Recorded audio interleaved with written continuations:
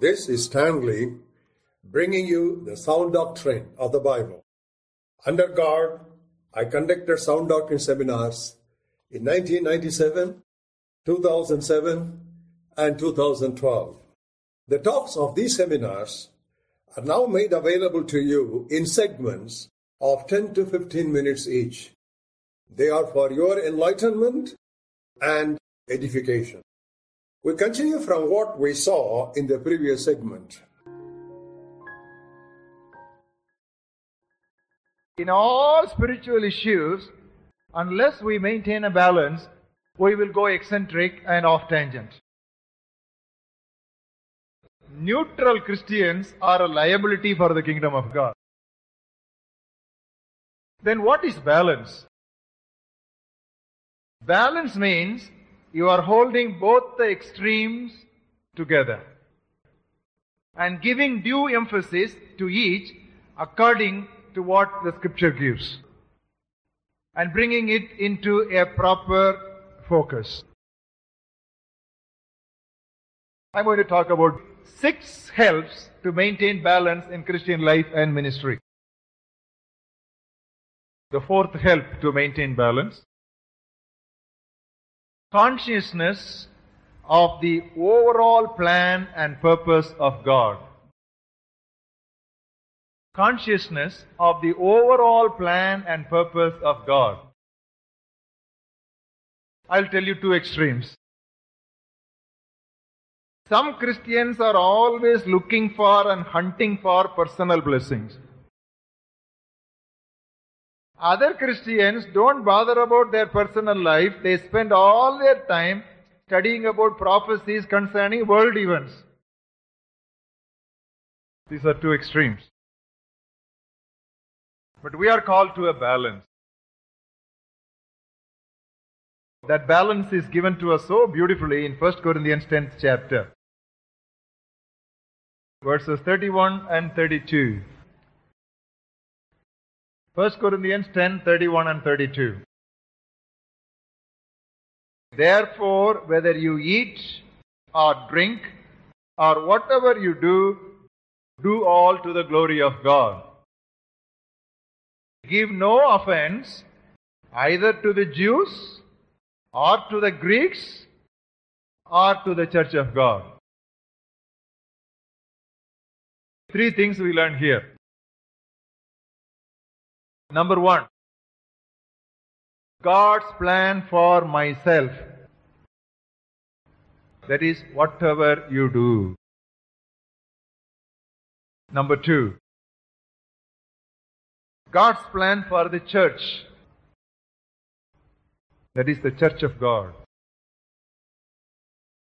Thirdly, God's plan for the world. Jews or Greeks. Whatever you do, that is God's plan for you. God's plan for the church, that is the church of God. Jews and Greeks, the whole world. 3 circles: I, or we, the church, and the world. God is concerned with all the 3 things. I loved Jacob. God's concern for the individuals. Christ loved the church. God's concerned about the church. God loved the world. That is God's concern about the whole world. So anything we study, we try to understand how does it relate to us, how does it relate to the church, how does it relate to the world. If you put these things in that spectrum, then going off tangent is checked. That way we'll never become selfish. That way we will not be unduly occupied with any one section of Revelation. And the 5th lesson, or the 5th help we have for balancing, we should understand, or understanding the 3-dimensional ministry of the church. three-dimensional ministry of the church. The church has a ministry to God, number one, then to one another, and to the world. What is ministry to God? Worship. What is ministry to one another? Nurture. What is ministry to the world? Witness. What is ministry to God? Exaltation. What is ministry to one another? Edification. What is ministry to the world? Evangelization. A church that emphasizes only worship, you see how they will go off balance. A church which emphasizes only worship will end up with shallow believers without adequate Bible teaching. A church that emphasizes only edification of believers, they will end up with dry believers without the joy of worship. A church that emphasizes only evangelism will end up with immature believers without doctrinal maturity or personal holiness. Now our churches are falling into these three different categories. Some churches are very strong in worship. Worship, and finally worshipping worship. Believers in course of time in that group, you will find they will be very shallow. The other group, teaching. The end will be dry believers. They won't have the joy and exuberance of worship. Some churches only about evangelism.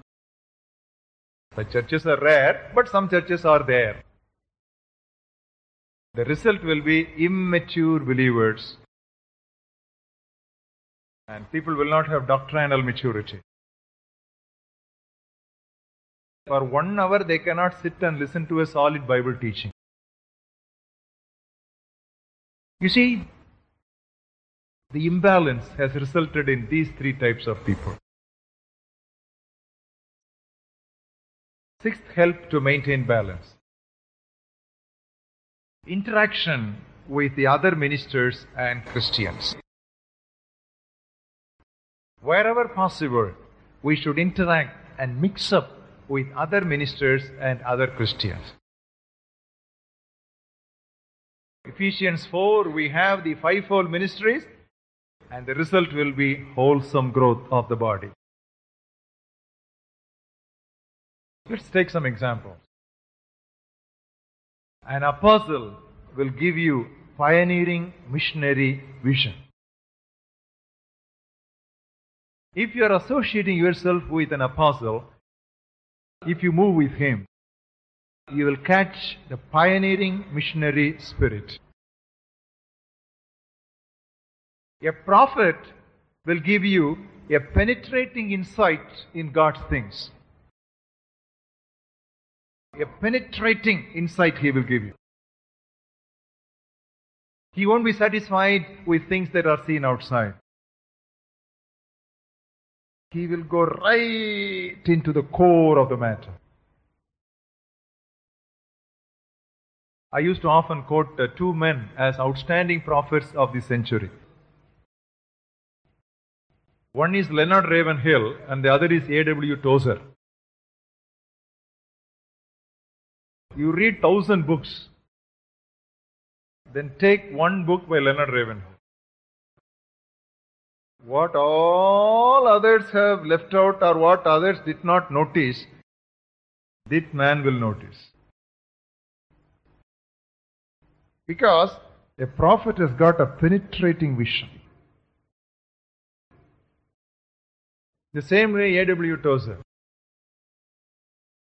One book of A.W. Tozer you read, it will take at least 2-3 months for you to digest that. What everybody else has missed, he will find out. So I call prophets as God's specialists. They will find out what is wrong in the church. Others will immediately say whether this is right or that is right. But when a prophet comes, he will tell you this is wrong. That is the greatest scarcity in India and Tamil Nadu today. Especially in Tamil Nadu, we don't have prophets. If God will raise prophets in Tamil Nadu, they will have no books to sell, no programs to promote, no organization to grow. They will enter into any ministry or any church situation and say, this is wrong, stop it. Because they are prophets, they dare not lose their head. Please pray that the Lord will raise some prophets in Tamil Nadu and India. An evangelist will give you passionate spirit for people. Because he is always after the salvation and the redemption of people. And a teacher will give you practical understanding of God's Word. You see, each minister has got a different focus. Instead of mixing with these people, if you keep listening only to a pastor, you will become a churchian rather than a Christian. We will forget our identity as Christians, we will become churchians. Now that will be the ultimate result. No single church or denomination has all the revelations. Every church and every denomination and every ministry is incomplete without other ministries. So keep a cordial relationship with other Christians, other ministries and other churches. Attend the meetings and services of other churches whenever possible. Don't ask permission from your pastor. I tell you, he will not permit you. Because we have so many groups of God's people worshipping Him in each locality. There are 52 weeks every Sunday. Maybe 40 Sundays you go to your own church. 25% you try to go to the other churches and see what God is doing, how they are doing things, and there are things to learn, there are things to tell you, tell them also. People may abuse you, people may question you, turn a deaf ear. After all, we know how to turn a deaf ear. So just ignore it, don't worry. Because we are all members of the body of Christ in each locality. God has nominated the church to be after Christ, but man has denominated it. Nomination, yes. Denomination, that is man's work. So feel free to go and mix up with other believers.